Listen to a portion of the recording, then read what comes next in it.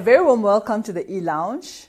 Are you a leader who aims to drive real growth for the people within your organization and at the same time deliver exceptional customer service? Then, if you are that leader, you definitely need to grab your chair in our next E-Lounge. Our book on review this month is Cultureneering, Building a Strong Business Culture in a Diverse Workforce that Delivers Obsessive Customer Service.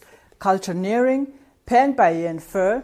Ian Fuhr is a serial entrepreneur, a founder of Sorbet Group of companies, and most recently, the Hatch Institute. The Institute is a coaching, consulting business that is helping business owners and leadership teams. You can expect an insightful discussion between the author Ian Fuhr and our COO, Mr. Tshepo Khobe.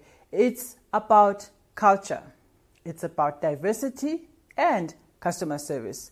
This e-lounge is one of our knowledge share platforms anchored on our values of learning and leadership. We do hope that you'll tune in, engage, and take away the knowledge from this great conversation. And always remember, those who desire to lead should read.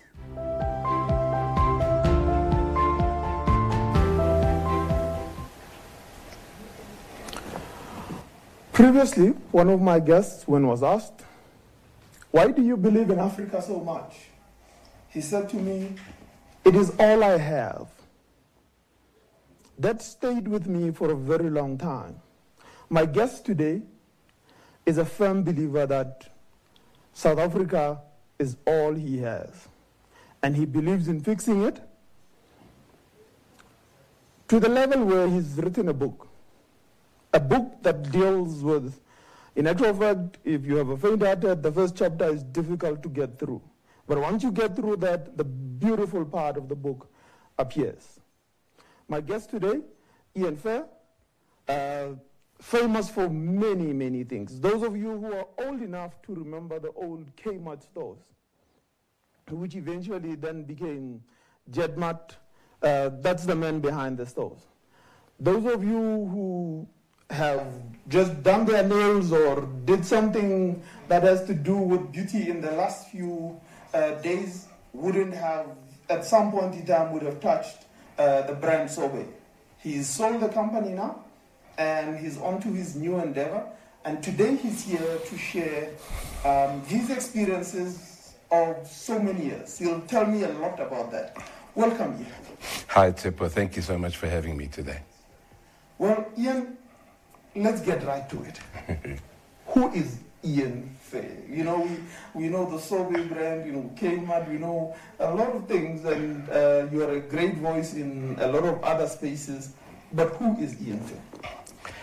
Okay, well, I think that's an interesting question. It takes me all the way back to the beginning.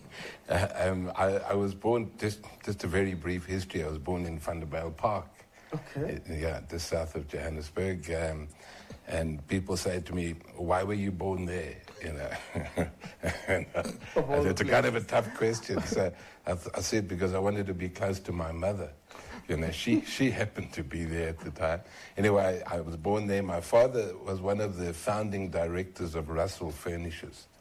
And he moved to Joburg to join Russell's when I was about 4 years old. And then they sent me off to a Jewish school.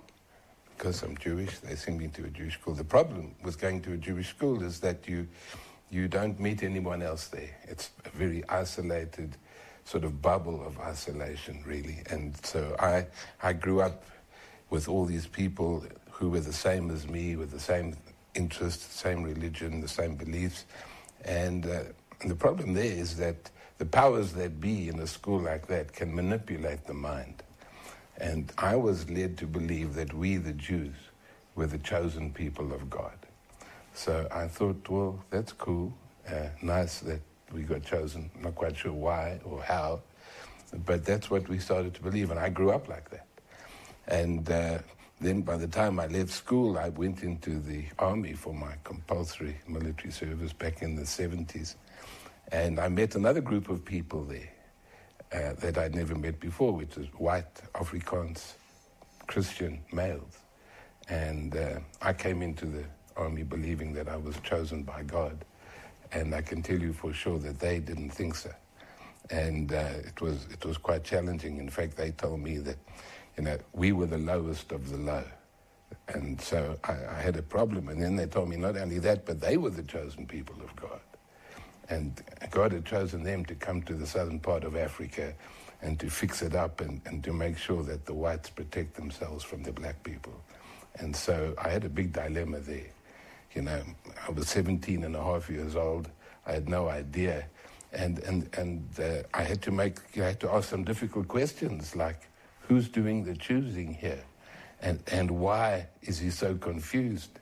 I realized at the time a very powerful lesson that there is no one group superior or inferior to another. We're all just different, and the sooner we learn to accept and respect and tolerate our differences, the better off our country would be. And that is a principle that I've lived with ever since. So that's where I got my first taste of understanding superiority and inferiority. And then I successfully dropped out of university in my second year. That really wasn't for me. And I went into the music business. And I worked for a record company called Gallo Records for about a year, until my brother comes back one day from America.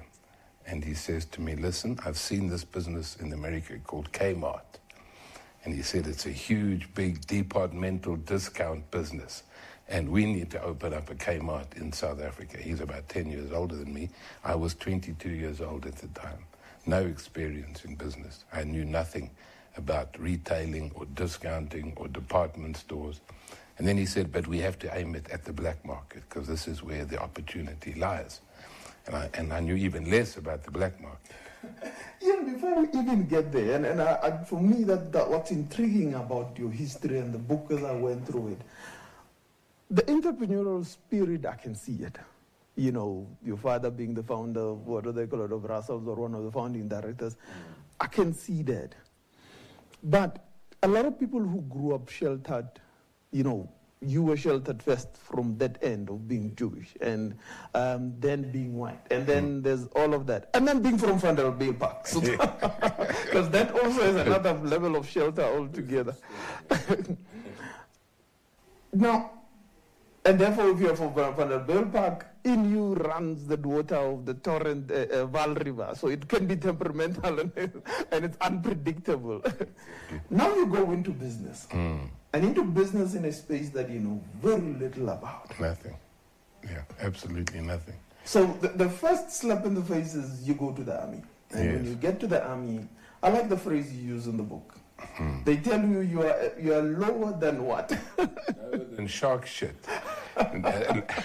Now, lower than shark shit. I've been trying to find something lower than shark shit. I've never been able to find anything in the world lower than shark shit. Yes. So now that happens, and it's the first, maybe the awakening. Yeah.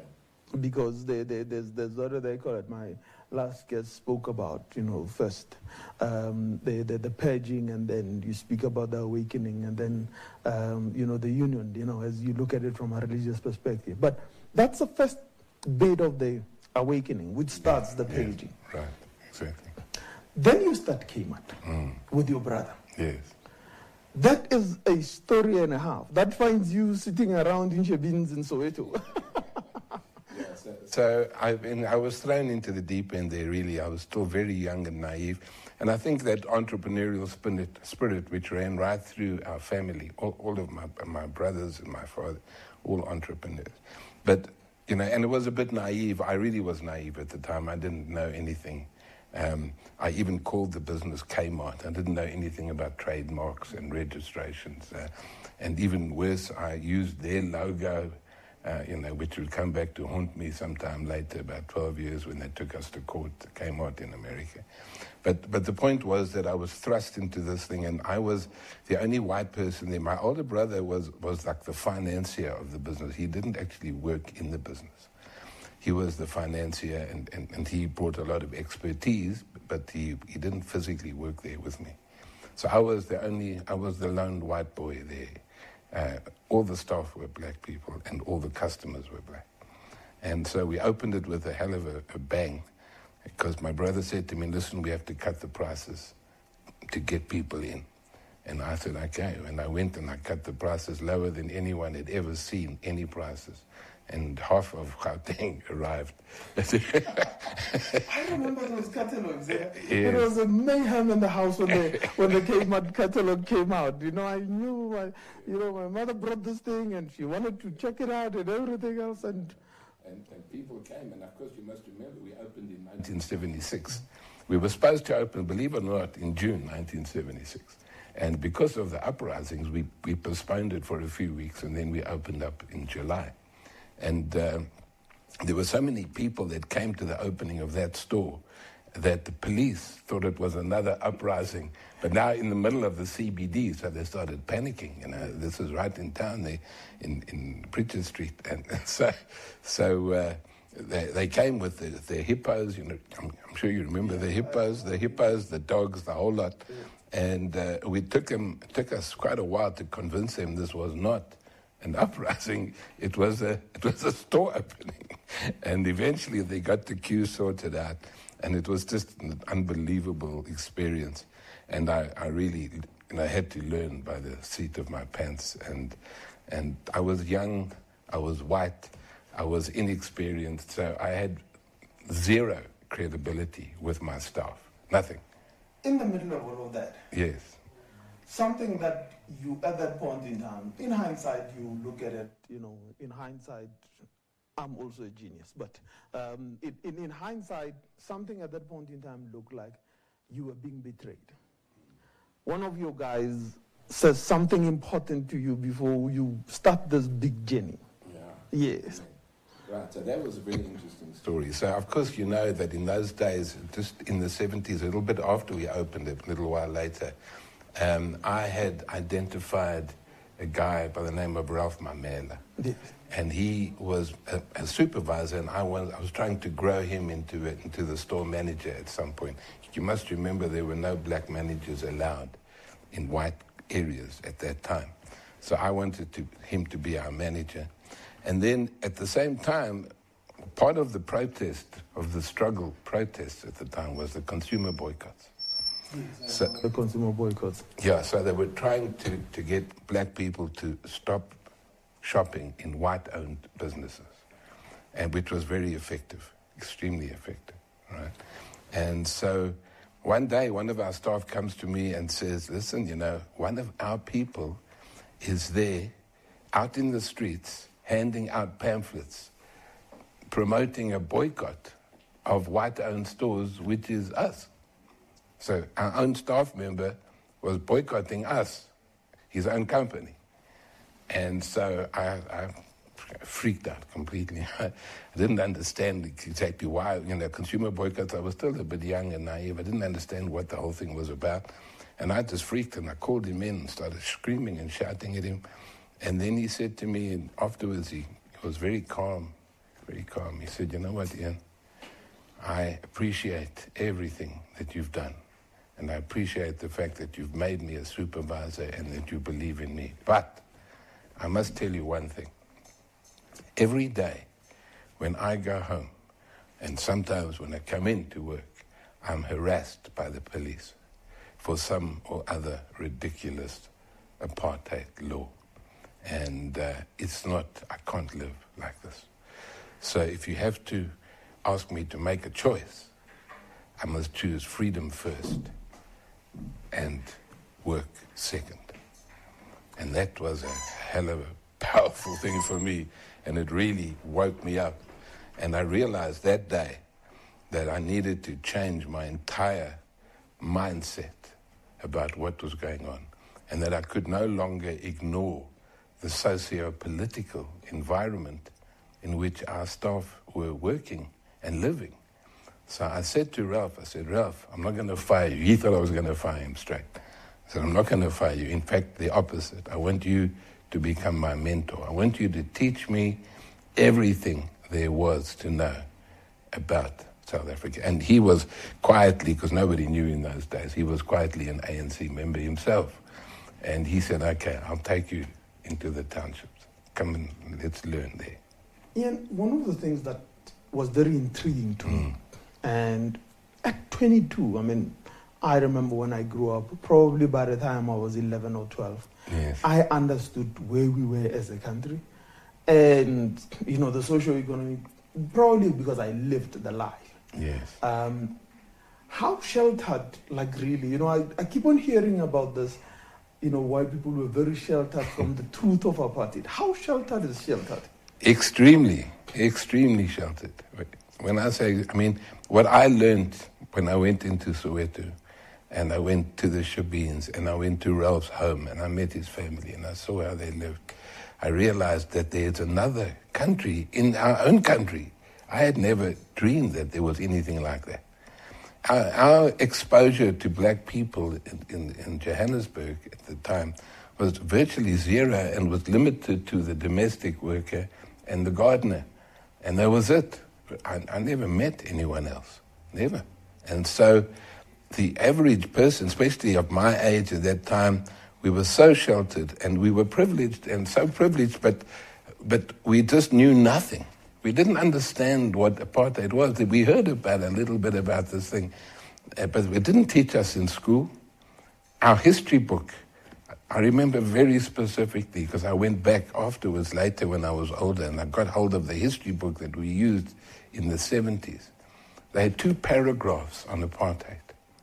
2 paragraphs in the whole of the history book on apartheid, which was just some very useless information. And so I realized that the average white person in South Africa was horribly hidden from the truth. And in that way, they too were victims, because they just didn't know. And so when you know, and then I decided to study apartheid, and I really went into great depth. And I worked with a lot of people. And I worked with Azapo because the leader of Azapo, a guy by the name of Laibon Mabasa, I'm sure you've heard of him, he came to work for us. He was working for us because he had just been released from prison. He was banned from public gatherings. And so he came there. And he was introduced to me by one of my colleagues by the name of Letsatsi Mosala. I don't know if you ever remember Letsatsi Mosala. He was murdered some time ago. Yes. And he was my colleague at the time, and he brought Laibon in. And so these guys were teaching me about black consciousness and about Steve Biko. And so I was learning, and I was learning, and I was learning and absorbing. And then I could see that there was such huge manipulation of the mind. Because black consciousness was saying after 300 years, if you keep telling people that they are inferior, they will eventually start believing it. And so I started to realize that I had to change my own mindset and how I managed people in the business, and to take into account all of the external factors that were impacting on people in the organization, which I'm still doing today because there's a lot of it going on. This is interesting to me because I remember in early 2020, and you would say, what would have happened in 2020? When the pandemic hit, there's a new breed of people who are sheltered from, it's not the ills of apartheid, but the poverty that is out there. I remember I was sitting in one of our, estate directors meeting, and there was this panic that people are going to come in taxis, and therefore in those taxis there's going to be infections about COVID and all stuff like this. And I found it to be very strange because now it's no more a black-white thing. It's an us and them type thing. Now, in the business that you've started now and you're now pursuing quite heavily, and the businesses, how much do you find that now it's now being able to educate people about the true poverty that is out there? Yeah, look, I think people still struggle with it a little bit, the white people in particular, to believe how bad it really is. But there's certainly a bit of an opening of the mind to listen to the stories. But I spend a lot of time in my work, and I always have throughout my working career, educating, particularly white people, about what actually happened in apartheid. Because there were many laws there that the average white person had no idea. They didn't understand the impact of of the Native Land Act of 1913 and the Bantu Education Act of 1953. And so I explained these things to them, that Hendrik Verwoerd stood up in Parliament and said there is no reason to be educating black people above the level of laborer, and therefore we don't need to teach them maths or science. And with one stroke of a legalized pen, took away the education and with it the opportunity to compete in the economy of South Africa. Took away their citizenship. They weren't, people living in South Africa were not officially South African. They were citizens of Botswana and all these places. So the Bantustans. And so I learned that, and I decided very important to share that information with people, and it's in the book there as well. But Ian, you were nearly beaten up in Brits. You're a brave man. You go to Brits and go and teach people. Tell us a little bit about that story. Stupid and brave, yeah. You know, we. If we have a bit of time, I can tell you that exercise of the blue-red exercise, yes. Yeah. Because that's a very powerful story. We have time. Okay. Tell us a little bit about the story in Brits, because that story in Brits is very powerful in its sense. But, you know, before you got there and you were trying to change the bits and pieces, yes. It was difficult before you got to the part where you were now doing the exercises. So there are two exercises. The one was what happened in Brits, but there's another exercise which I'd like to share very quickly with you, which I think has been powerful, was the blue-red exercise. Yes. I think it's also in the book. It's in the book. And that really helped people to open their minds. So what I would do, just very briefly, is I would manipulate a workshop into two groups, people that liked red and people who liked blue. And then I put up a little slide to say that there's a personality difference between people who like red and blue. I give them this little questionnaire to fill out, but the points are manipulated. So that whatever the red people answered didn't matter. They got the low scores, yeah. And the blues were going to get the high scores. And immediately the slide says blue people are clever, they are patient, they are innovative, they are entrepreneurial, they are just wonderful. Oh, they're beautiful people. The red people are terrible. They are horrible people. They're argumentative. They're always angry. They complain a lot, etc., etc. So immediately the red people start complaining. They say, "This is rubbish." I said, "Well, you see, you're complaining already. We haven't even started." So I'm just reinforcing the whole thing, and then over and over, I give them a puzzle to do. The blue puzzle is simple. You can do it in 2 minutes. The red puzzle, you'll never get it right. It's impossible. And so the reds, they're starting to believe now themselves that the blues are better than the reds. And we reinforce that message over and over again. And then we get to the tea break, and there's two tables. I said, now the reds must go to the red table, blues must have tea at the blue table. The blue table, it looks like a big function. There's cake and biscuits and cups and beautiful, magnificent china and everything. The red table's got nothing. It's no tablecloth, just polystyrene cups with tea that's already been poured and cold. And so the red people get very angry, and now they're going to the blue table and they say, "Listen, we want your food." And it sounds like South Africa. Well, exactly. We want your food, and then the blue people are defending that. They push them away. They say, "No, this is our table." And so we go on and on and on, and eventually, at the end of it all, I then say to them, "Listen, this has been a hoax. It's not real. I've just been making it all up," and they get very angry. And the one guy nearly smacked me with the AWB guy. He got very angry. And I said to them, if I've been able, in a matter of 2 to 3 hours, to create in this room a superior group and an inferior group, so much so that the people in the superior group who had friends in the inferior group was telling them things like, "I always knew you were like this," and stuff like that. And I said, if I was able to create that superiority-inferiority perception in a 2 to 3 hour session, can you imagine what happened in South Africa over 300 years? Ian, you know, I kept on looking through the book and I'm going, but this book is about leadership. And I've intentionally left the name of the book out of the conversation because it is the intriguing name of the book that eventually puts everything together. But you're a 22-year-old. You discover all of these things. At what point in time do you discover this magical formula of purpose and values? Yeah.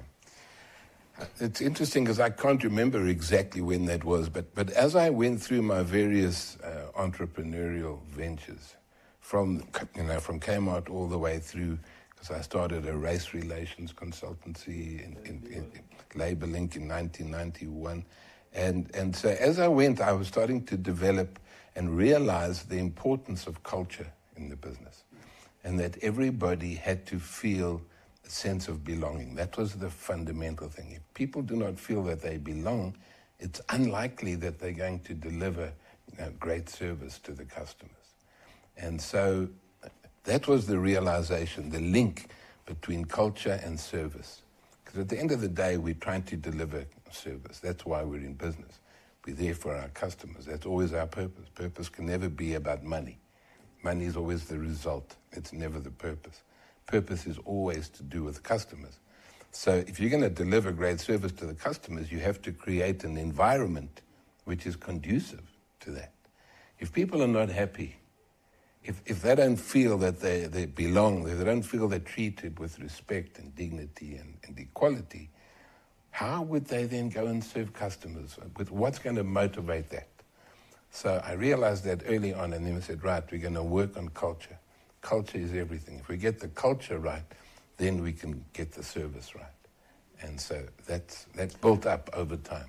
But Ian, as you're consulting now, I mean, this is a hard sell. You know, traditional business says money first, people second, or even people will come after the assets and what do they call it? Yes. And after they've counted everything else. Right. And as you showed in one of those spreadsheets, you know, the personal cost is counted between rent and and something else. It's a cost that sits there. Yes. And the new paradigm of being able to see the people as the assets. Yes. It's a big change in leadership. I mean, this book is about leadership. Absolutely. And it's a huge change because traditionally people have always been perceived as a cost burden. You know, salaries. As you say, salaries are on the expense column, in between rent and stationery. So it's like saying people are nothing more than a pencil or a staple or whatever it is. It's just a cost. So when you're treating people as if they are cost burdens, you shouldn't be surprised that they don't want to go out there and serve and try and help you make money for yourself as a shareholder. You know, people don't ever come to work thinking about, I'm here today to make money for my shareholders. I can tell you that's not the case for sure. So if we want to start seeing them to feel that their contribution is valued, they must be seen as assets. And that's why I always say, put people first, and the profit will follow.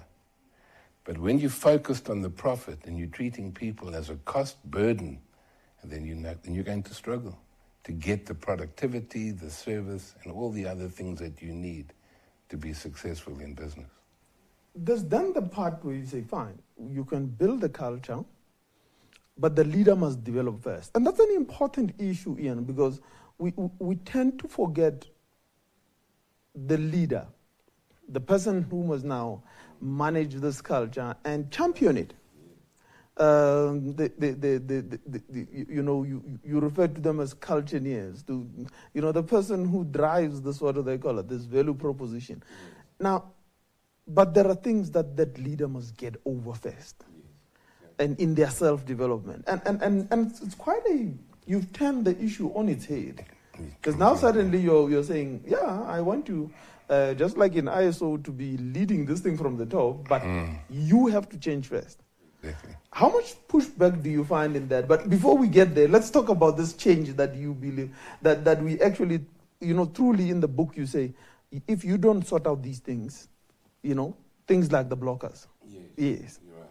Okay. So what happens is, we always go back to race relations and racial polarization. Because that is, in my view, and not everyone else's view, but in my view, racial polarization is the number one challenge we have in South Africa, and will be for some time still. So we are asking white managers, mostly white managers, obviously that's changing a bit now, but predominantly we still have white managers at the top in the economy right now. We're asking white managers who come from this polarized this polarized background of privilege and of all of the things that have been in their psyche and their unconscious biases, and we're asking them to go and transform their companies. Transform your company. Transform the people. But we forget to ask them to transform themselves because they are the problem.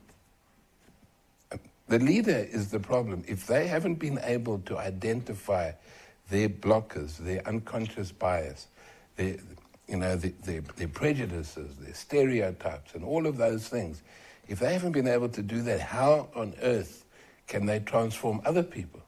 They don't have the credibility. So we always say that the leadership should have the moral authority to lead. You don't have a structural or power-based authority. You have to earn the right and the respect of your people. You can't just say, I am your boss, you must do what I say. Well, you can do that, but it doesn't work because then you use fear and intimidation to try and motivate people.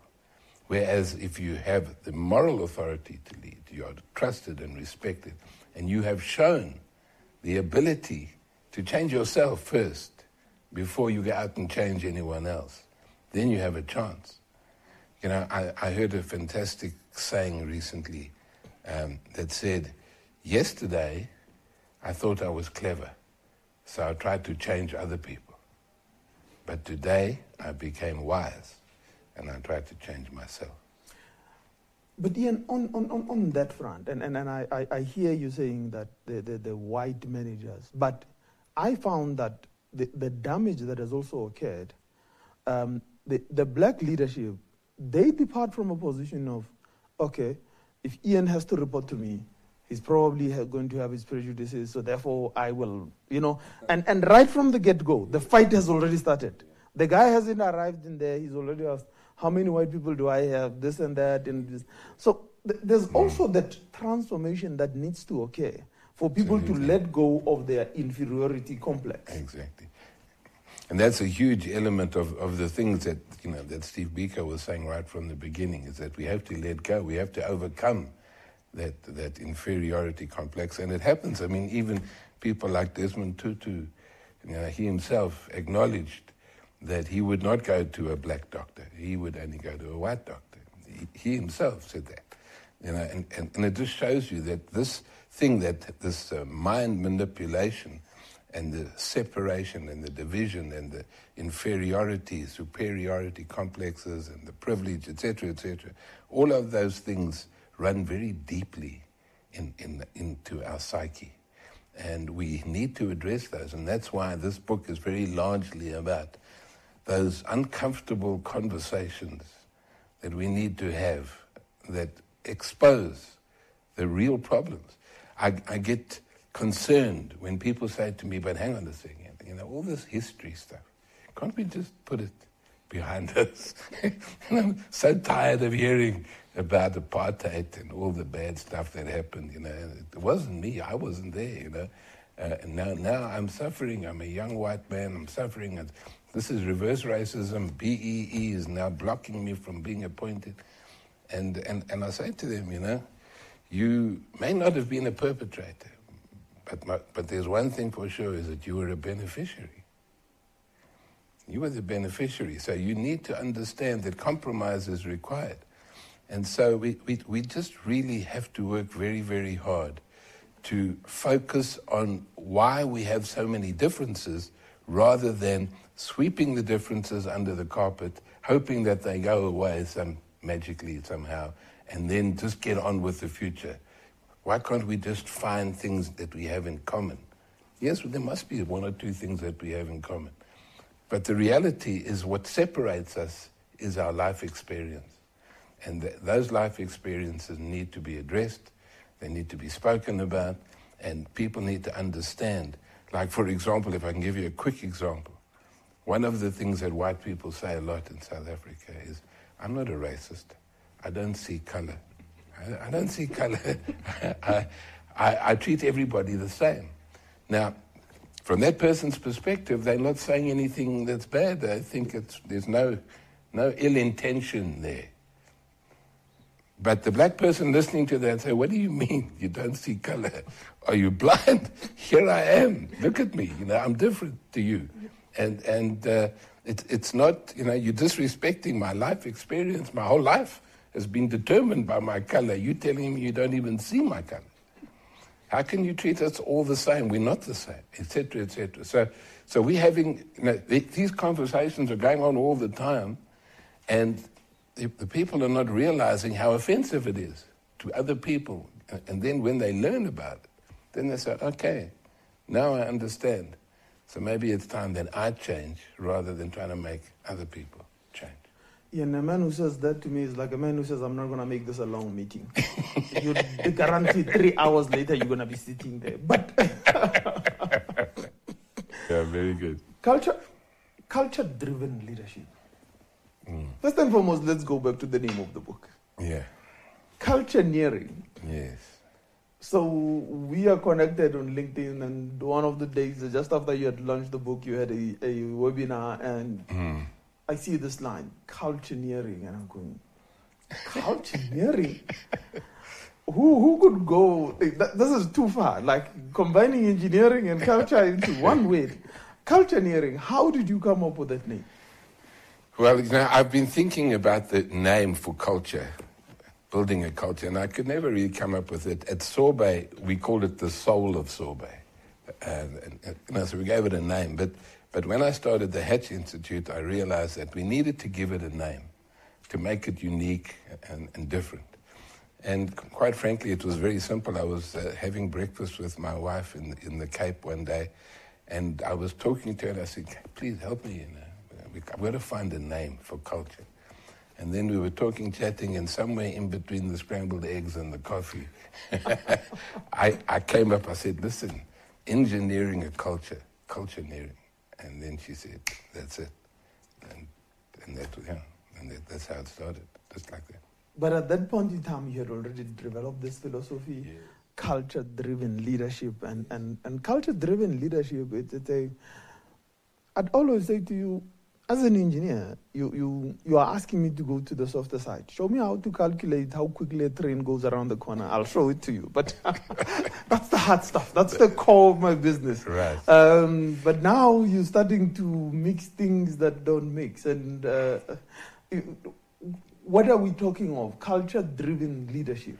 Yeah, it's just the fact that we cannot any longer continue to use the old traditional leadership styles. They have not worked for many, many years, and we cannot keep trying to do the same thing over and over again and expecting different results. So I came to the conclusion that if we take the old traditional power-based leadership, that is a top-down, heavy-handed approach that says, I am your boss, you must respect me, compared to the culture-driven leadership that says, I'm all about people, people first. So I'm going to nurture and lift from the bottom, right, and put people first. Part of culture-driven leadership is servant leadership, which is a more common term. But servant leadership is exactly that, serving the people who are serving the people. And I've always believed in that, is that if you want your staff to go out there and serve your customers to the best of their ability, you need to serve the staff yourself first as the leader. And that is a very different paradigm for most leaders. They cannot get their heads around how you can be both a leader and a servant at the same time. But you can. You just need to change your perception, put people first, and then watch them grow. Ian, how do we remap this thing? Because most leaders, by their nature in business, they got there because they themselves are actually eye specialists. Yes. They've been driven by the desire for the person to be able to be there, the ego, the everything else, and you can spot it from far as you walk through a place. Now, you're not preaching to the converted here. Your pews are empty here, so there's no choir to sing with you. So, and at one point in time, do we remap this thing? Because as I was going through the book and learning about the eye specialist, the ego and all of that, I thought, but a lot of what we do is, and in actual fact, that one youngster that is driven and is. It's the one that we promote. And as we promote that, we reinforce the ego. And the ego, the more and more he goes up from driving and all sorts of other things. And we're not saying you shouldn't work hard. Yeah. I'm simply saying, how do we remap that for people to be able to understand? Right. You walk into my office and people ask me, what do you do? I say, no, I work for these people. They tell me what to do. Because they come into my office, they ask me questions, and I deal with those, and that's what I do. It's like if I'm not attending to them, what am I attending to? Yes, but it takes some doing, and I want to have probably look at a formula where we are able. And I'm an engineer; I'm always looking for a formula. Right. And it's not as simple as that, I know, but could we find between the balance of the ego, the eye specialist, and start embedding this culture quite early, especially in the manner in which we develop our leadership academies? Right. I think it goes all the way back to the basic principle of why do you come to work in the first place? And the basic principle there is most people think it's I come to work to make money, to earn a salary. It's all about me. It's I. That's why we call it an I specialist. It's a person who only thinks about themselves. As opposed to what the real purpose of work is to serve your customers, to serve other people. And so that is a very important paradigm shift that needs to take place right up front. So when at Sorbet, for example, I did the induction training for every single person that came through the Sorbet business, over 3,000 people. I did their training myself. So I would spend a day with them, a full day, just explaining to them the purpose of work. And the principles and the values and all of those things, so that they understood that when they came to work, they came to serve. And if they served well, they would make the money. So that the golden rule was always service first, reward second. You get your reward. But unfortunately, South Africa is a community or a country of individual eye specialists. We have a very strong individual, I call it rugged individualism. In this country, and the greed is almost uncontrollable here. And if you look at government and corruption and all that, it's about me. What can I get out of this rather than what can I put into it? And you can see the people are saying you can't keep taking for yourself without delivering the service. And so it's that whole perception and that mindset has perpetuated itself. Over the years, it's all about me. I must take what I can get. So it's hard, but I believe that at Sorbet we were able to largely convince people that they were there for the purpose of serving others. And when they did that well, then they would get the reward. And if I look back now, that principle or that paradigm, together with the attitude of our people, was the success factor that allowed us to grow to 225 franchise outlets. Ian, you've had a point at which you have to get rid of your best performers. But most leaders suffer from what's called the digging hole paradox. So the question is very simple. If I have to dig 20 meters deep, 20 meters, in land, yes. 1 meter deep, I've got 3 guys. The one digs 10 meters, the other 2 in between them, they share the other 10 meters. Yeah. Who do you promote? Okay, so when you're talking about promotion, it's often miscalculated because we often believe that the best worker will make the best manager. And that is not the case. We have, I've learned many lessons, many bitter lessons over the years, that the best worker or the best employee or the most driven employee will make the best manager.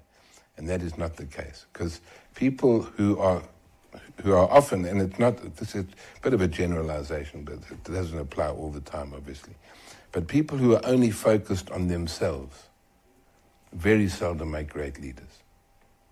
Because the way to be a good leader is to inspire other people. You know, I used to often get asked, how did you motivate 3,000 people at Sorbet? How did you manage across the whole country? And I'd say to them, you know, I didn't motivate any of them, actually, quite frankly, because people have to motivate themselves. But what I tried to do was I tried to inspire them to motivate themselves. And that's what leaders need to understand, is that your role is to inspire people to, you know, the best leaders in the world are those that have inspired others to follow them to places they would never have gone by themselves. Inspire them to be better than they ever thought they could. So that is the kind of leader we're looking for, a person who can inspire others to be great. But if it's only about themselves, and if they're only eye specialists, they will never be successful leaders, in my view. And I've seen it over and over and over again. The best leaders are those that put people first, and profits, and the very narrow profit objective is the result. It's never the purpose. But we've built a country on eye specialists. And now you asking us to remap. Yes. And rethink what we've been doing. And one of the most complicated thing about eye specialists, and, you know, having, you know, probably I was one at some point in time. And I'm still going through the purging phase of getting rid of, you know, I want. But the more and more I go higher into organizations, the more I get to realize that it's got to be about the people. And the more I found my passion in growing people, then I got to realize that now you got to change. But it's not a very easy pivot, because growing people is not it's not natural to us. Now, one of the things that you become very uncomfortable about, as what do they call it, as an eye specialist, is taking feedback. Now, it's one of those things, and then we will have to talk about, you know, if we're to talk about creating a place of safety for the employees, we also have to talk about the leader who has to take the bad feedback. And your journey through that in creating, you know, you've now developed the values, you are clear about self-development, and the culture-driven logic is developed and it's there. But then you get to be able to realize, but there's this bit that is there. And then when you're dealing with eye specialists, that's a big issue. And you know, if we talk a little bit about that. Right. So you know, you spoke earlier on about the blockers. Yes. One of the big blockers is ego and self-doubt and insecurity and stuff like that. So if we have an eye specialist, they will always suffer very badly from ego issues. They don't like to hear the bad news about themselves, so they rather deflect that. So, you know, if you're going to be a serious leader of people, and you're going to earn that moral authority to lead, there are a number of the things that you have to do, and one of them is creating a place of safety in which people can feel free to speak. But it's no good if you invite people to speak, but you don't listen to what they say, or you retaliate, or you intimidate, or you victimize somebody for speaking up, then obviously they're never going to do that again. So we have to create a place of safety. We have to show a genuine concern for the well-being of our people, for their health, physical health, psychological health, financial health. Are you okay? You know, you are a human being, and I'm concerned about you as a human as much as I am about you as an employee. So yes, I want you to be productive, but I also want to make sure that you're okay and that you're doing fine. So I'm going to spend time talking to you and finding out and giving advice where I can and helping where I can. I also want to make sure that I show a very strong commitment to your personal growth and development, and your training and your sort of upliftment as an individual. I also want to make sure that I have created a sense of belonging and common purpose where everybody comes to work for the same reason. Everyone must come to work for the same reason, and that is to serve, not to make money. As soon as money becomes the focus, the service will drop, because we are focusing on the wrong things. We're trying to cut costs, we're trying to do this, we're trying to do that. We take off all of our reps off the country because we want to bring the cost down, and then our sales go for a dive. And so we're doing all the wrong things when we focus only on the money. So it's that perception that we have to stop, to say, this is not about me. It's not about me. I need to encourage other people to want to be great and to perform well. And then I'll get my reward at the end of the day. You know, I'm not saying money is not important. Money, of course, is important to all of us. We all want to be self-sustainable and we want to live a reasonable lifestyle. But it's not the purpose. It's the reward. The purpose is to serve. That's why we're there. We are there to serve other people. And that change, the change that needs to take place in that paradigm, must start from inside. Ian, you're a brave man. I mean, even some of the logic that you had used about complaints and all sorts of other things, and well, I'll get to that when we start talking about, you know, the obsession with customer service. But the question that probably is sitting out there with a lot of leaders that are looking at us now, they're saying, okay, if I were to allow this, you know, the feedback, what stops it from being a complaint fest? Right. What stops it from just being spiraling down further and further? The more bad I hear, the more I react badly, and the more you know, the people react badly. So what stops it from being a moan fest? Right. Okay. So people are afraid of that. Obviously, you know, leaders don't like that. So, but at the same time, if you don't invite feedback, what are you going to have? You're going to have the same thing. Nothing changes. So let me tell you a story. I had one franchisee. She came to me one day and she said, you know, Ian, all my staff are moaning and groaning and complaining. They're giving me trouble every day. I said, all of them? She said, all of them. I said, how many have you got? She said, 15. I said, you got 15 people all moaning all the time. She said, yes. What can I do? I said, I've got the solution for you, please. I want you to run to the nearest toilet, okay? Don't walk, run, because it's urgent. Go there. Look for a mirror. Look in the mirror. Identify the person standing there. Raise your arms in a victory salute and say, I have discovered the enemy, and she is me. When we don't want to know, when we don't want to get the feedback, all we're doing is we're perpetuating the same problem over and over again of this perception that there's no problem. You know, what happens is you ask a manager, how things going in your department? It's just fine, everything's fine. Why? Because nobody's speaking. Nobody's raising the issues, so she thinks it's fine. You go and ask them, she'll say, no, this is the worst manager in the world. But we're too scared to speak to her or him. So if you don't find out, you'll never know what you have to change. People are always talking, and I say you can never learn when you speak. You don't learn when you speak. You can only learn when you're listening. Listen to what the people say, and then you can know what needs to change. And it's normally you. You know, an egg, take an egg. When you break the egg from the outside, you're making an egg, right? You break the egg from the outside, life ends. That little chicken that could have been there is now on the piece of toast. It's not, that's it, life ends for that chicken. But yet when the egg is broken from the inside, life begins. And then little chick comes out, right?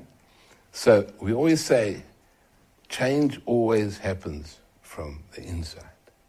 Inside your mind, inside your heart.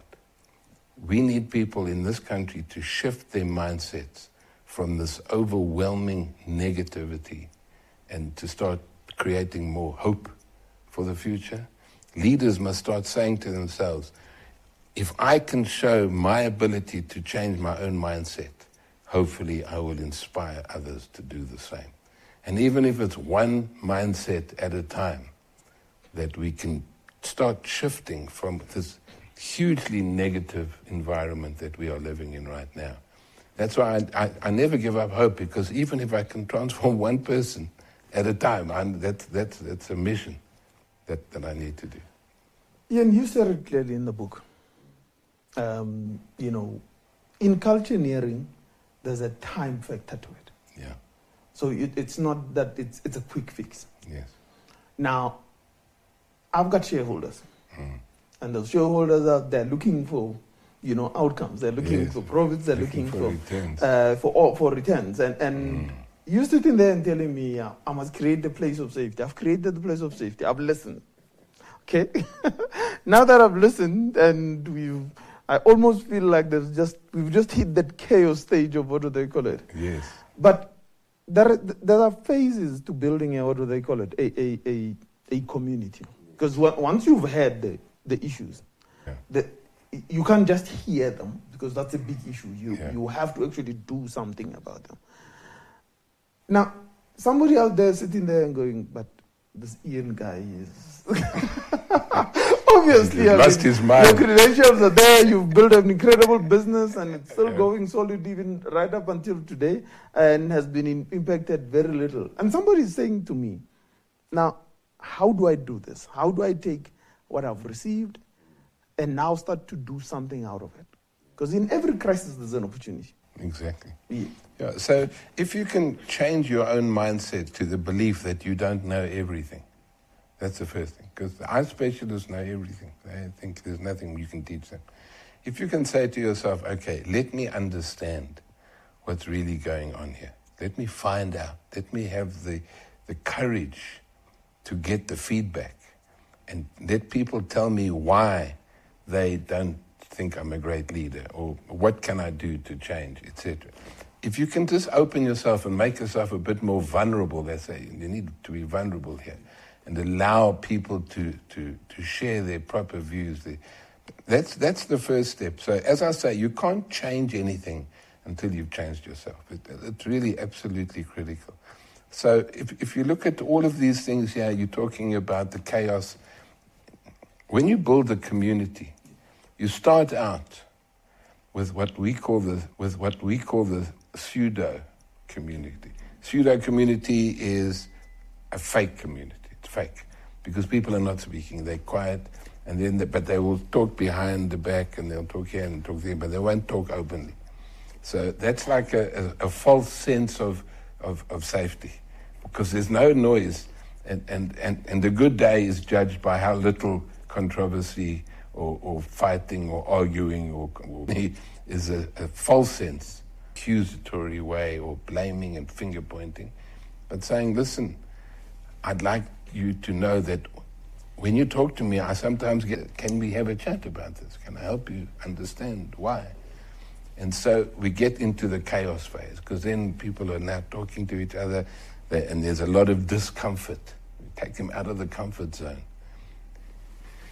If you have the courage to keep going through that chaos phase, then you get to the letting go phase, and that's a very powerful process. That's when you start to overcome your blockers, whether it's your ego, your fears, and all of those things that we have. Fear is a huge problem in life and in business.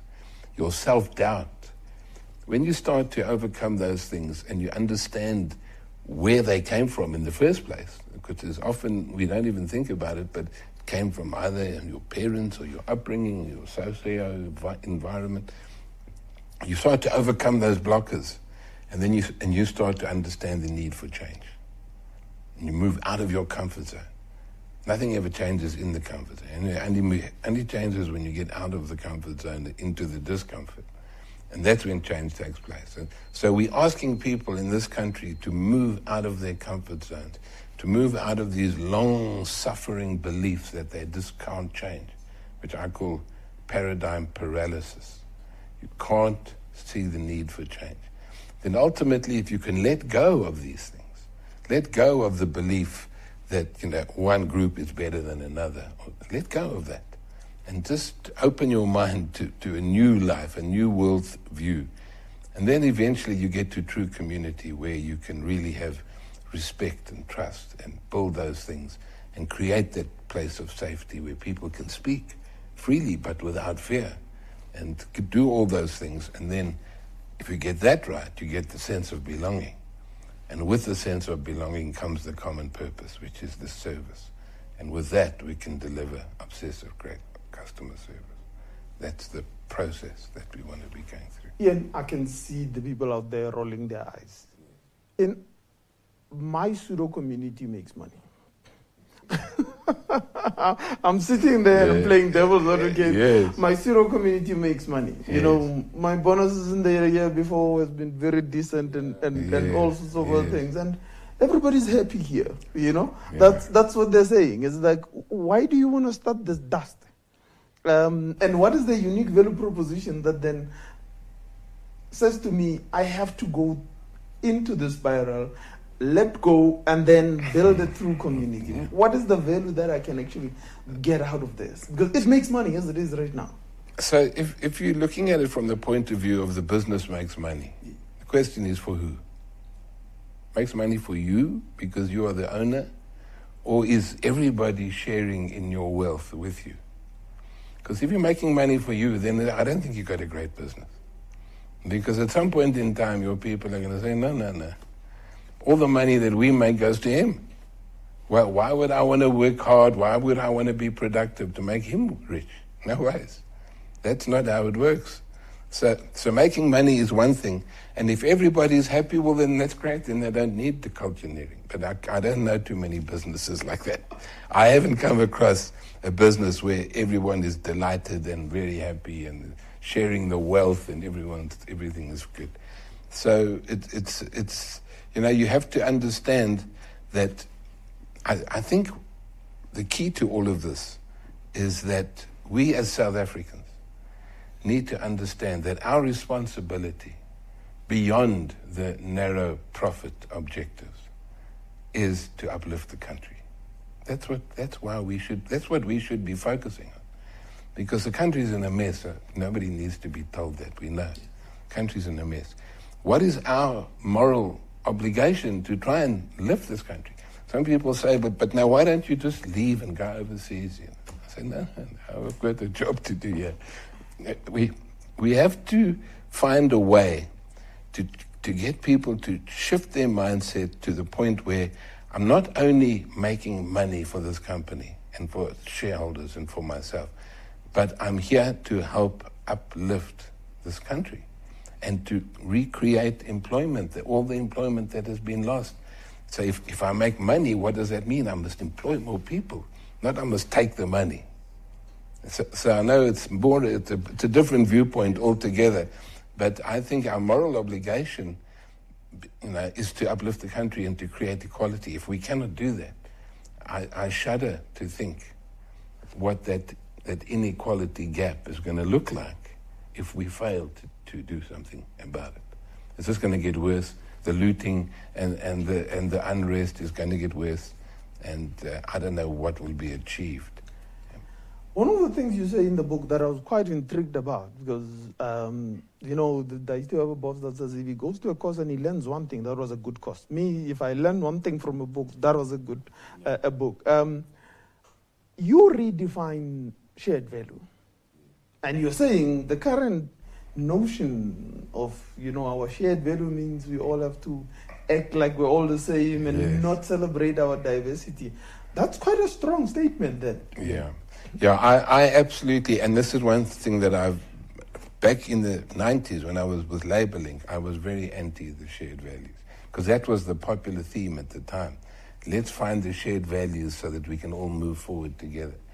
I don't believe that shared values is the answer. I believe it's nice to have some shared values, but we have some natural shared values. We all, we want to have happy families, we want to raise our children, everybody, regardless of who you are, there are some shared values. But that is not going to take our country forward. What's going to take the country forward is when we start to deal with the differences and the problems and the polarization that has been created. That's what we have to be focusing on. So shared values for me is a quick fix, sweep stuff under the carpet approach to trying to pretend that we're all the same. It's like assimilation. The dominant culture of an organization wants the people coming in or working there to be assimilated into that culture. there lies the problem. So now we have a white male culture in the business, okay, and now we want all the other people to behave like white males. So we say, you got to talk like us, you got to look like us, you got to think like us. I mean, one of my clients, I went to them and I said, why are there no black people here in your management structures? Was there like a transport problem when we had, where are they? He said, no. He says, we can't find any that think like us. And I said, no, we have a big problem here. If you want to make people think like you, that is the exact opposite of what we want to achieve in South Africa. We want to, as you say, celebrate the diversity, allow people to be what they are. I mean, I come across many black people in companies that say, I'm really trying to change my accent. What? Why? Why? Because then I think I'll fit in better. That's rubbish. I say, listen, man, you must own your accent. That's your accent. Don't change it to make someone else happy or to feel that you fit in. We hear human resource people coming out of meetings and say, we've got to employ that woman. Hey, she speaks perfect English. So I say, but what happens if she can't think straight? She might be able to speak English well, but she might not be a a lot of them, plenty of them. That's good English, but they can't think straight. Yeah, they can't think straight. So it's what happens. It's the whole process of assimilation, of trying to get people to fit into a culture. And what we need to do is we need to create the culture that accommodates the people. It's the opposite. Exactly. Turn it upside down. Don't force people to be like you. Create an environment where everybody can be themselves and be proud of who they are and to make that contribution in the business, which we know they can. And so it's, again, just about everything in the book turns things upside down. Yeah, and I think let's clarify that. You're not saying shared value is wrong. You're saying we've implemented the wrong version of shared value. Yes, yeah. Because the book in itself talks about shared value. And yes. Shared value in itself, it's when everybody makes money to be able to empower everybody. And that's true shared value. Not a shared value where some other culture must disappear and therefore, because we have all the same values, then that's shared value. And I think that's what had been building in the past. But the new movement that we're now implementing, and ultimately, I mean, for us, we've developed our own purpose as an organization, and we have our values, and the shared value is the common purpose to which we drive the intent. So when we're saying to somebody, we transform spaces, people, and the economy through mobility, then you are able to see that this is the shared purpose of why these people gather together every day, be it virtual or being together.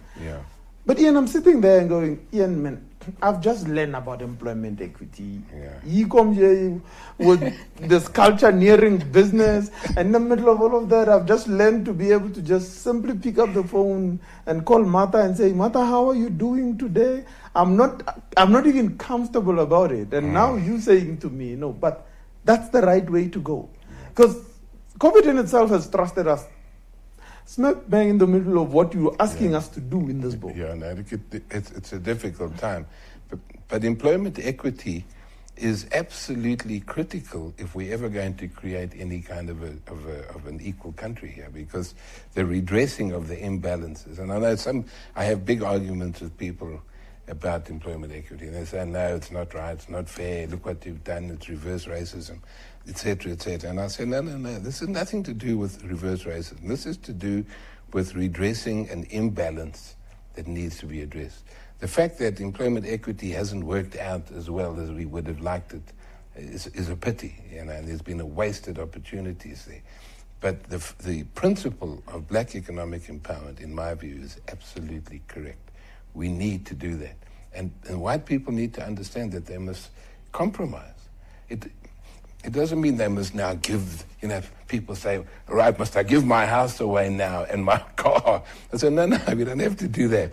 All you've got to do is understand that if we don't uplift people, the consequences are too ghastly to contemplate. We need to give everybody a chance to be able to participate in the economy. And those big companies that have been laying off people, that gets me, During the pandemic, we saw some of these large corporations laying off people.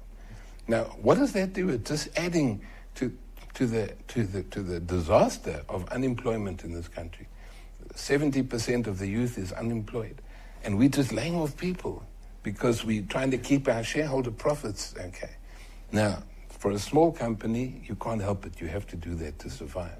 But for the large corporations, they can survive if they keep people on for a while. So for a couple of years, let the shareholders be patient. Let them wait a little bit. Let's keep the people employed. Because not only is unemployment a problem, but it also affects the buying power of the community to keep businesses alive. If nobody's earning any money, who's going to be buying the products and the services in this country? So I believe that it should be absolutely critical to not get rid of people, as difficult as that may be. That's another thing we're trying to do, something opposite. Keep the people, because that's sustainability that you can afford to do. You can afford it as a big organization. Allow the people to stay employed and at least through the COVID system, so that when we come out of it, people are working and they're earning money, and maybe the shareholders got a bit less this time. Ian, but we've gone through that, we've laid people off, and one of the eye-opening things in what do they call it in one of the books that I had reviewed here, the author says we don't realize that one of the people who've had it rough probably twice or three times is the current crop of youngsters who are graduates who actually arrive into the market in probably 2007, 2008. Because they were hit then. Yes. And we laid them off. Yes, that's right. And we tried to ride the wave. The World Cup sort of propped us up a little bit. And then immediately after that, we dipped down again and we went into another set of retrenchments. Yeah. I used to be a board director of a multinational consulting company. Yeah. By the third one, my heart could not be in it. Yes. Because we were driving exactly that. It was the mothership said, you're not making money and your overheads are too high. Yeah. I mean, we're talking about a $2 billion global company.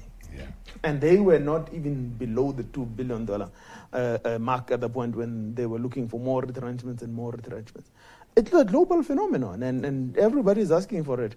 And then now, the second time, COVID comes. The same group of people are now trying to rebuild their careers. Remember, they've been knocked once and they get smacked again. What kind of, and remember, you've got the eye specialists there who you've raised to what do they call it. And so there's one thing about raising new leaders, but we already have an existing challenge. And there's these youngsters that now, how do we create entrepreneurs like you when we worry about I might get retrenched tomorrow kind of a thing? But what is your thought on that? Yeah, look, I mean, retrenching people when you don't have to financially, to me, is a sin. Really, it's a sin. Because what are we doing to the economy? What are we doing to the opportunities of these people to survive and to sustain themselves? So then we're just adding to the woes, and we're adding to the negativity, we're adding to the possibility of more unrest, and because people will eventually get sick and tired of having nothing. Can't blame them. You look back at the revolution, the Russian Revolution. A few people had all the wealth, and the general population had nothing. They said, it's enough. We're going to take this thing now. French Revolution was the same thing. We're just stimulating this, and it worries me a lot. And why? Because of greed. It's all about greed. The shareholders want more and more and more. When is it enough? When is it enough, I ask myself. Well, we will find out at some point in time. I mean, the recent political unrest did show us is all you need is just the match. You just need something to light it up. And it can go up in a big kaboom. And it did go up. And we We never thought in our lifetime we'll actually see that. Something like that. But it has happened, and it's we don't need an example from anywhere else. We've had it happen. Now, you're passionate about customer service. Yes. And I've used one of the stores that you used to own, and it doesn't matter where you go. I could be in Sandton and I say, let me pop into a Sorbet there and do whatever I want to do. Or I'd be in Mall of Africa, which was one of the new ones that I had been to when it first opened. And at some point I said, no, but I want to test this for me. That does it really just magically appear, because these people I knew, they didn't come from somewhere else. Now, first it came from the Kmart days. And then, what do they call it? Then when you went into labeling. And was there ever a point where the naysayers, the people that says, but there might be abuse in this thing? Yeah. So, we have a thing we had a thing at Sorbet, I'm sure they still have it today, is that if you're not happy with your treatment, you don't have to pay. Now, that has never been seen. Yeah. And so people said, this is crazy. Everyone is going to abuse this thing, and nobody's going to pay for their treatment. When I left Sorbet, we were doing about 400,000 treatments a month across the group, across the country. Of that, maybe 100 people would get refunded for an unsatisfactory treatment. That is 0.000 something. So it was overwhelmed by, that part of the negativity around abuse of our system was completely overwhelmed by the numbers that were not claiming money back. So I've always believed that, that at the end of the day, if you want to be successful, you've got to go way beyond the norm to serve your customers and to make them feel that they are special and that they come back. Just the purpose alone of a beauty salon. Why do people go to beauty salon? Because they want to feel good. That's all. You went to Sorbet Man maybe because you wanted to come out feeling good, and that's exactly what it is. So we were not selling treatments or products. We were selling a feeling. That's what you're selling. When you work out what your purpose is, the purpose should always be, how are you going to make your customers feel? What are they going to feel when they experience your product or your service? And so that feeling, we called it get that feeling. Yeah. We didn't say what the feeling was, but the feeling was about feeling good, coming out of a salon feeling better than when you went in, and coming out with a sense of self-confidence and self-worth and some self-esteem. That's what we're selling. So every business needs to work out, how is my customer going to feel when I deliver a great service? Because that's our purpose. But Ian, how do you find, in this case, you used to call it the soul of Sorbet. Yes. How do you find that soul of your business when you cannot define that? I mean, to you it was very simple. You want to give the person a feeling. Yes. You want to get them to feel great about what they have. Mm. A lot of businesses sell products. Yeah. And they don't have, or maybe product is a very loose way. They don't actually have the ultimate product that the customer takes away. And in your consulting, how many businesses do you meet? You look at them and you go, you guys don't know what you're selling. Yeah. Well, that's just the thing, it's very often the case. We did an exercise with a bank once some time ago, and we said, what is your purpose? What are you guys selling?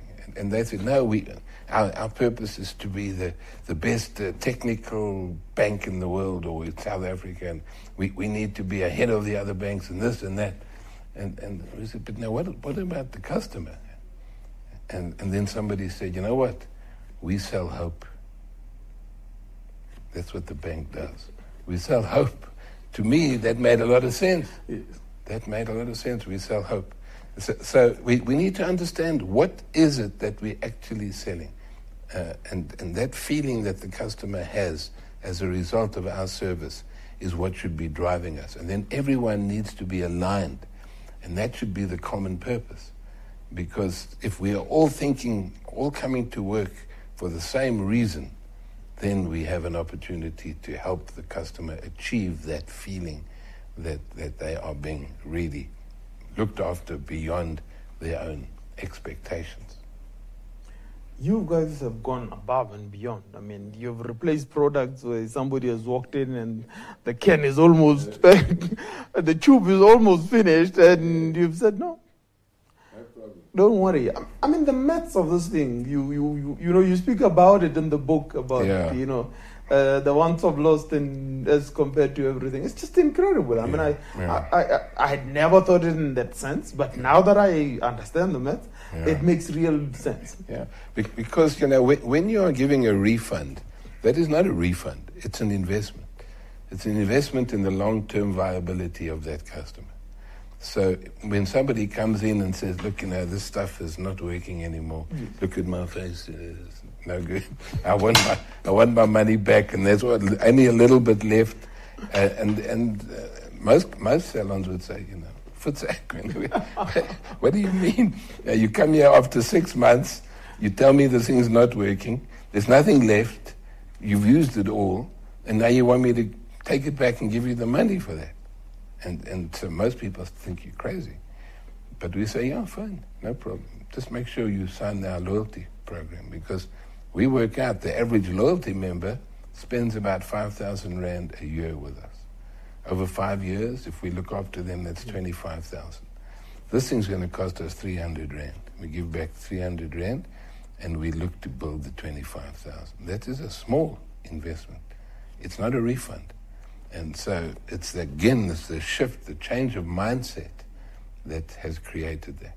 And the attitude of the people. The attitude, sometimes you walk into a supermarket and there's a lady behind the cash desk there, and she's looking like very sad, and you wonder, what happened, and I say, I go and ask them. I say, are you okay? And they say, what? I said, no, are you feeling all right? What do you mean? I said, are you happy? She said, of course I'm happy. So I say, if you're happy, tell your face.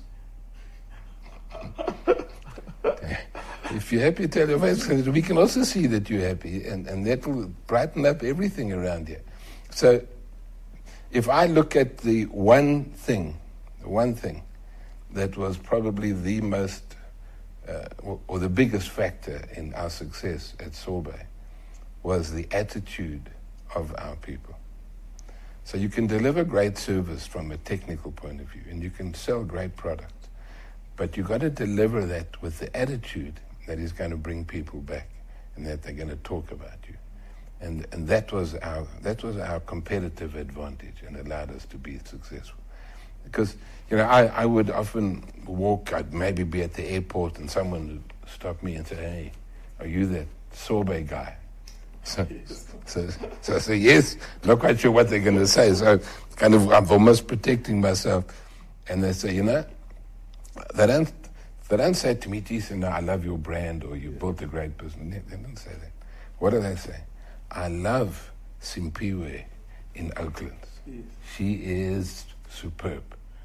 And I just want to tell you how great she is, and that's why I keep going back. I said, but why do you love her? She says, because of the attitude. She's just warm and loving, and she's there for me. And we talk and we chat, and we've built a relationship over the years. And I realized how powerful that was, which prompted me to write the second book, The Soul of Sorbet. Because those stories were coming out all over the place. Amazing stories. One particular woman had cancer, and she was going in for a test. She was very nervous, and she went to her nail technician at Sorbet. She goes there every 2 weeks. The nail technician her name was Kenzie. And she went in there, and she said, listen, I have to go for my scan on Friday. I'm so nervous. And Kenzie said, don't worry, we'll pray for you, and we're going to be fine. And everyone in the salon said, we're wishing you all the best. She went for her scan. It came out that was a bit of a false alarm. The cancer hadn't come back. First thing she did, she tells her husband, listen, please, do me a favor, just drive past Sorbet on the way back. Go in there, ask for Kenzie, and tell Kenzie that Bev is okay. She mustn't worry anymore. Now, who does that for the nail technician? Never mind. That was even before she wanted to tell her sister that she was okay. She wanted to tell Kenzie that she mustn't worry anymore. And that kind of relationship just kind of blew me away completely. And then I realized that something special is happening here. It's funny you say that one of the places where I do groceries, I tend to forget these bags that you buy. So they always give me that look, oh, you don't have the bags again. And it's, as you say, people already start, when you treat your customers the right way. But with customer service, here we are. And I'm saying to you, we're a South Africa that has promoted a lot of eye specialists. And those eye specialists are chasing targets. And with those targets, I have a refund policy. The famous refund policy. And, I need you to fill these 3 forms. I need a lock of hair for, what do they call it? For DNA analysis. I need a urine sample and all of that before I give you back your money. Exactly. Yeah. I mean, how did we get here, South Africa, to be able to... Because the people who created the customer policies were not customer focused. Often it's the administration or the accountants. They're trying to create policies to save the company money, not to look after the customer. So policy, I mean, I don't know I can't remember if I had it in the book, but there was one situation where my wife, she bought shoes at Edgar's. At Edgar's, and then she went there, and she couldn't decide which one. So she bought 2 pairs, and she said, I'm going to bring back the one I don't want. She came back. I was there with her. We went back there. And then we went to the counter, and we got the box. We got everything. We got the slip. Hey, we sorted. We go over to the guy. There's a young man standing behind the counter, and he starts ringing up. Everything is fine. He has my slip. I want a refund for this, the box of shoes that I didn't wear. And halfway through, I can see his facial expression is changing. He said, oh, he's looking a bit worried. So I say, now, what's wrong now? He says, sir, there's a problem here. I said, what's that? He said, when you bought these shoes, they were 1,200 Rand, a pair of shoes.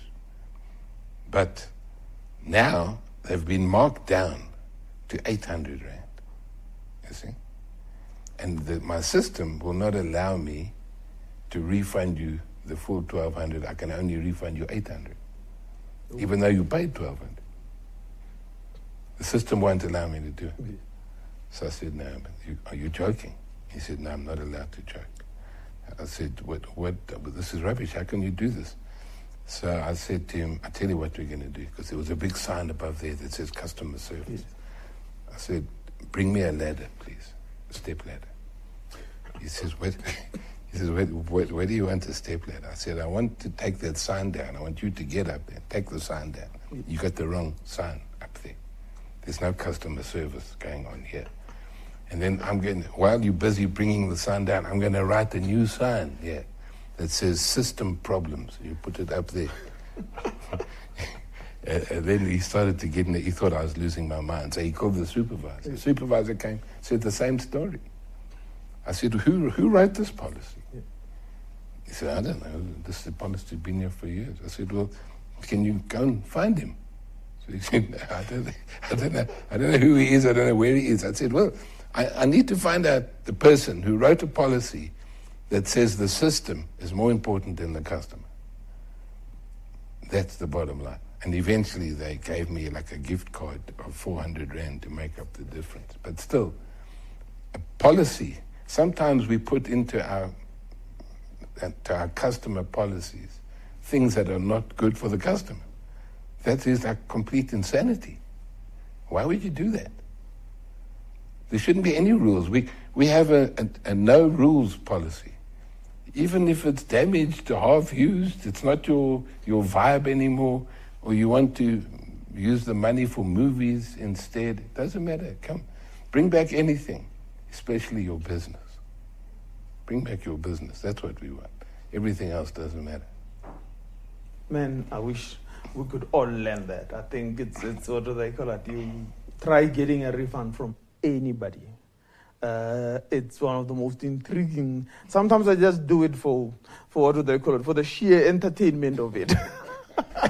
Just for the sheer entertainment of it. Exactly. You must bring a lot of patience with you when you come. You must have the time to do it. A full bag of patience. A full bag of patience, and you must have, oodles of time for you to stand around, and then that form gets signed, that somebody comes in, signs off. And then I'm going to look for my supervisor. Yes. And then they call him out, and then he's somewhere across the store, and you're waiting around. And the number of times I've been in stores where I had to go myself and find the supervisor myself. It's amazing. So yes. It's intriguing that you talk about this in this manner. But here we are. We're sitting here and talking about customer service. And you've got a lot of businesses that are saying, we're just barely making our nose up. We're getting our nose above the water. And you asking me to cultureneer, to bring on customer service that is unrivaled, and remap my leadership and all sorts of other things. Now, there's COVID. It is here, and it's nothing I can do about it. Now, I mean, that's a real situation that you've painted there, and it's a real scenario, and it does happen. So we don't expect people to obviously just throw everything out the window and do all these things. But I think what's important is a lot of it doesn't require much investment. It doesn't cost you anything to change your mind. Change your mind. Never mind. That's not an investment. That doesn't cost anything. Comes free of charge. Open your mind to a new way of thinking, a new way of doing business, a new way of serving your customers. Make sure that the customer journey, every single element of the journey, is 100% positive. When they phone, when they email, how long are you taking to respond to emails? Each little thing must be 100% fine, so that it creates an overall positive customer journey. And the amount of detail that you can look into there is staggering, because there's so much that you can do. Just pay attention. And again, that doesn't cost money. It's just changing the way you do things and opening your mind. That's what. The touch points are there, and we all are well aware of the touch points. But you then build something out of that and created the sub-touch points. Yes. Only Ian can create sub-touch points. But I think it's my analytical mind. And as I was looking at the diagram, it was very intriguing to have, and you don't show it as being a problem, but you just show it as part of sub-touch points. The idea of a cheap mug, serving a, what do they call it? It's so minute a detail. In your experience, how many times do people just forget those things? Yeah, all the time. I think it's happening all the time. So we use it. Interesting you bring up the chip mug, because the chip mug was our flag bearer. We used to use that a lot to describe the importance of the detail. That there's no detail too small to worry about. So if you have been given a fantastic treatment, service, you're very happy with everything, and then you come and somebody brings you a coffee in a chip mug. Now that can destroy that whole customer journey. Just stuck that alone, because they're saying, well, if they give me a chip mug, there must be something wrong here. So we get everybody to take responsibility for their own touch point and make sure that the detail is taken care of. It's even whether it's the toilet paper in the toilet, whether it's the music that's on, whether it's the air conditioning. There's millions, hundreds and hundreds of things that we need to be focused on. And we call it the detail. The retail is detail. You need to take care of the detail. Every single item must have the price on. Nobody wants to pick up a product and not see a price. They don't like that. They want to know what it is. They don't want to go to the counter and then find out when they've asked them that it's too much money they can't afford. That's embarrassing. So every single item must be priced. It must be laid out. We mustn't find one item hidden behind another one so that you can't see it. It's just You know, I used to walk around at supermarket. That was the name that we changed Kmart to. And we used to walk around and think, and if we ever found a product that was hidden behind another one, we would all stand there and give it a minute's silence, so that product could rest in peace, because it was dead there. There was no way on earth that anyone's ever going to see that thing or buy it. It's dead. So we would stand there and get everyone to bow their heads and say a little bit of a prayer for that thing to rest in peace. So every detail, every single detail.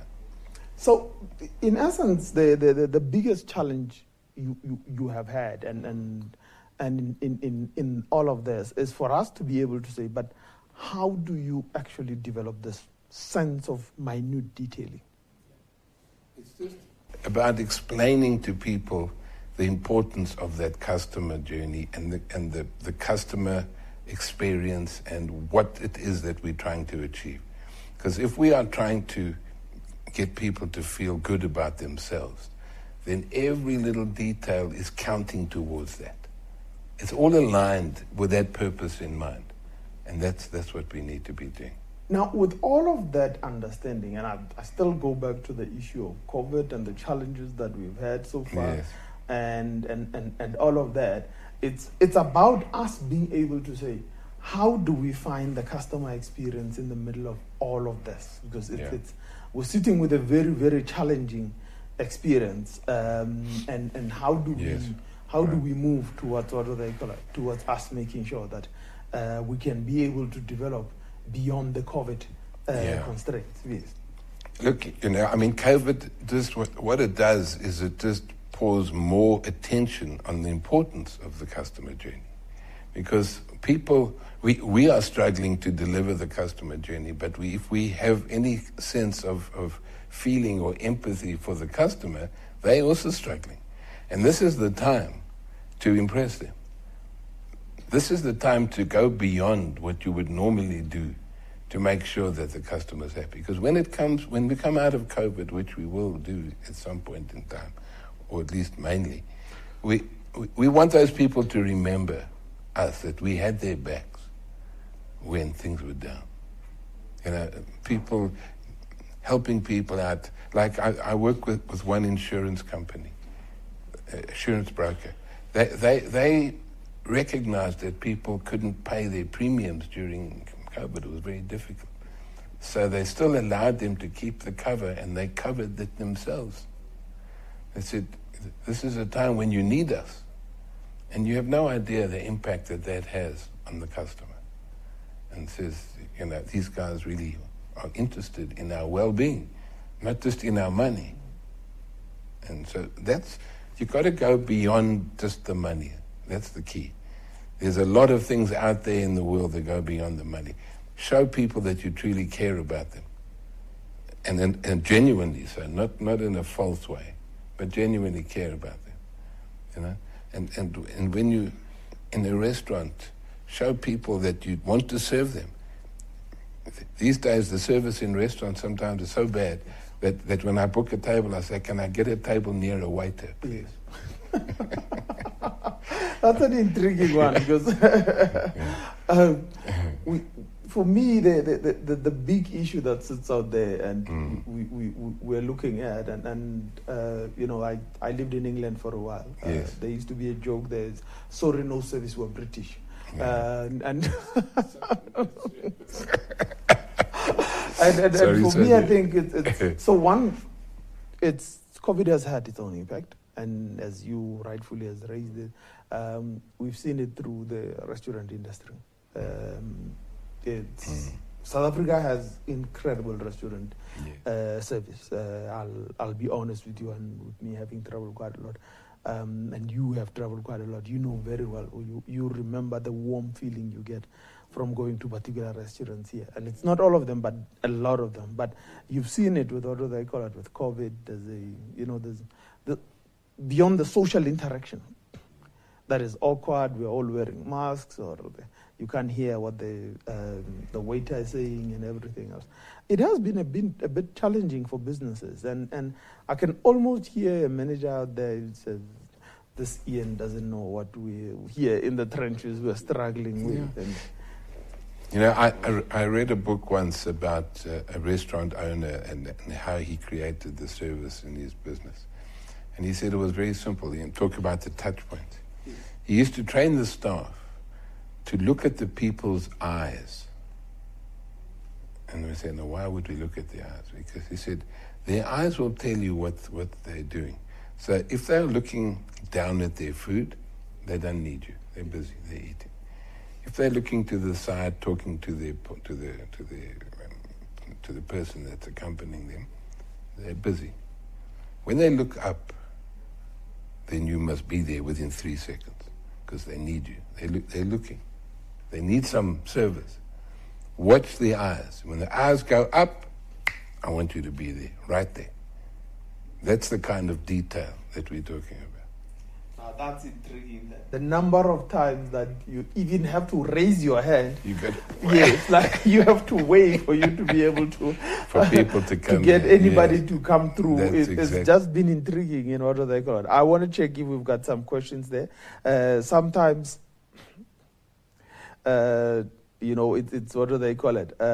It's just comments that says, "Man, this is incredible." And somebody has just said, "Yeah, Ian, you are a people's person, and you know, this is true wisdom. That's incredible." And then they're asking, "Do you do mentoring?" Which is a big issue, Yeah. and I think viewer has just put them the link to the Hatch Institute. Right. And what do they call it? Right. Which then would what do they call it?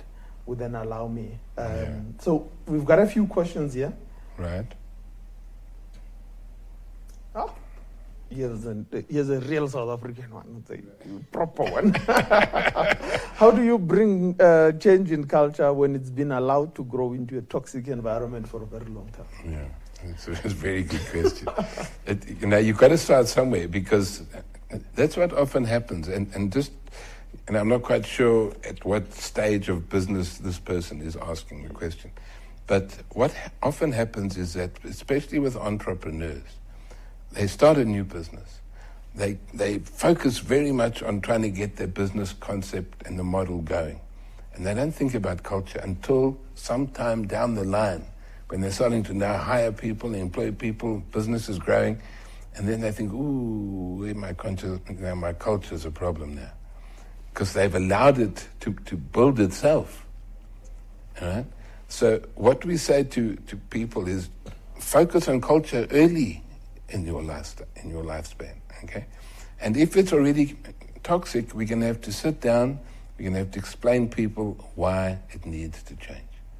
It can be done. There's nothing that cannot be done when it's driven with purpose, you know. And it must come from the top, because culture never changes from the bottom. It only can be driven from the top. Second question, and I think this is a safe space question. Do junior staff have the ability to influence leadership to adapt, to positive culture? Well, if we have the courage to do that, yes. You know, I think it's about being willing to speak up. I mean, obviously, junior staff will be a bit hesitant about challenging the boss. But if there's a safe space, then that's what we need to do. You know, let me tell you a story. There's this guy who wrote a recent book called The Heart of Business, fantastic book. His name's Hubert Joly, and he tells a quick story there. He says he was sitting in the board meeting, and they had a couple of invitees to the board meeting, junior people that needed to make a presentation. And he encourages people to speak up. That's his whole thing in culture. So after the meeting, he gets an email from one of the juniors to say to him, "I was unhappy with the way you spoke to one of your female colleagues," she says. "I thought that you were rude and it was unnecessary the way you spoke." Now, this is the CEO. There's a young woman writing an email complaining about the way he spoke to one of his female colleagues. Right? He responded to her. He said, "Thank you so much for pointing that out. I aim to work on that, and I just want to tell you that you have a big future in this company." Wow. That is incredible. That's the kind of leadership we're talking about, encouraging that feedback and accepting it and making the changes. Now, this is a personal question in the sense that what are the values that Ian lives by? Because, everybody is sitting, man, this is an incredible business leader, but it's got to be driven from somewhere within. Yeah, each person needs to have their own purpose in life.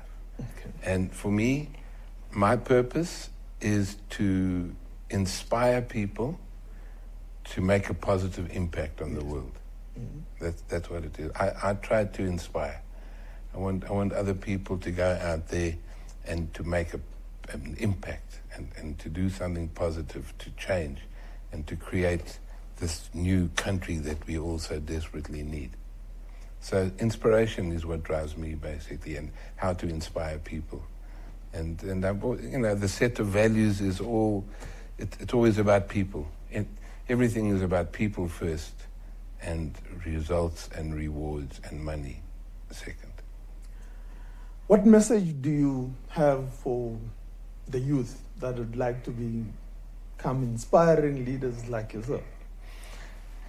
Yeah, I think you need to be driven. You need to be hardworking, that's for sure. There's no substitute for hard work and drive. But I think also at the same time you need to grow into a person that is not an eye specialist. Yeah. You put other people first in your life, in your work, everywhere. Because when you are always taking instead of giving, then things go bad. The eye specialists always take more than they give. The contributors are the people who give more than they take. They are the ones who are out there to serve. So if you want to be successful in life, become a contributor, not a taker. There's a question here. How do you rebrand the space that has been known to be punitive to dissidents to the one that, enables the people to speak up? I'm not sure that I understand the question. So how do you, a place that had been, you don't speak up, if you speak up, then you're in trouble. You are in trouble, and how do you then create a safe space? Okay, it's just about changing the leadership, because that's all about leadership. Yes. Leadership is responsible for creating the space. If they cannot change themselves or change their mindset or overcome their blockers, then that's not going to change. So it's all about getting the leaders to change the way they lead people, and to create that place of safety and encourage feedback rather than to intimidate those who speak up. Somebody's been having good fun here. He's saying, how's the case study in the last chapter of your book going so far? So they've been reading it. That's with the iCapital Group. Yes. It's going very well. In fact, I'm busy now. In fact, tomorrow, funny enough, I'm busy negotiating with them for next year already. So this is now a 3-year project that we carry on. So it's, Cultureneering is not an event, it's a journey. Ian, you are but just one individual. Now, as you're building your business, the IH Institute, how are you going about in, building new leaders? And then this question comes to how do you do individual coaching? And I do a lot of individual coaching. In fact, at the moment, I do more individual coaching than anything else. So all of the clients that I work with, their leadership teams, every one of them is having life coaching with me. So it's self-development coaching and leadership coaching. So on a one-on-one basis. That's what we do. So I do a lot of that. And I believe that it's been very effective in creating leaders who can look at themselves and overcome their blockers and change themselves, transform themselves into these culture-driven leaders. Here's a question. We've just launched our culture as an organization. How could we embed it and influence everything that we do in business? As I said to you, we've got a new purpose, we've got our values and... Okay. Well, it's very good that you've got the values and the purpose already. That's the first thing. Now you have to get everybody aligned behind that purpose and explain why purpose is important and explain why the values are important. Because a lot of companies have values, but they don't live the values. They have them up on the wall. It looks like a nice picture there. They say, we don't believe, no, we never discriminate, we never do this, we're all wonderful, and yet it doesn't materialize. So if you're going to have values, you must live the values. So every single person in the organization needs to know those values off by heart, and what do they mean, and how do we live them? Because often your values will test you. Because, say for example, one of your values is integrity. There will be a time when you get tested that you either do the right thing or you save money. Because doing the right thing will cost you money. And then you make that choice. Now, if you decide to save money and you don't do the right thing, then you must take your values and throw them in the toilet. Because then there's a waste of time, total waste of time. You need to live them or not have them at all. Now, one of the big challenges that one finds is that, yes. It's easy to find a cultureneer. And probably somebody, what they call it, in the business will volunteer from a leadership perspective. So either somebody genuinely feels what must be done and they will and see the value of it and they will do that. Yeah. But the cultivators are a bit of a different issue. and maybe, and I'm asking from a personal perspective, as somebody has said, we're going through the journey at the current moment. Finding people who are there, or as we call them now, influencers. Influencers. Yes, in the business. And I prefer the cultivator term, but well. So the cultivator is equivalent to the influencer in social media. You get your social media influencers, and the cultivator is the equivalent internally. So it's a person who has a positive attitude, who understands and believes in the purpose and the values, and is willing to share that enthusiasm and to inspire people that they work with. So it's an internally driven system of cultureneers and cultivators. Because from an outside perspective, you can't, as a coaching business or a consulting business, always be running things on behalf of the company.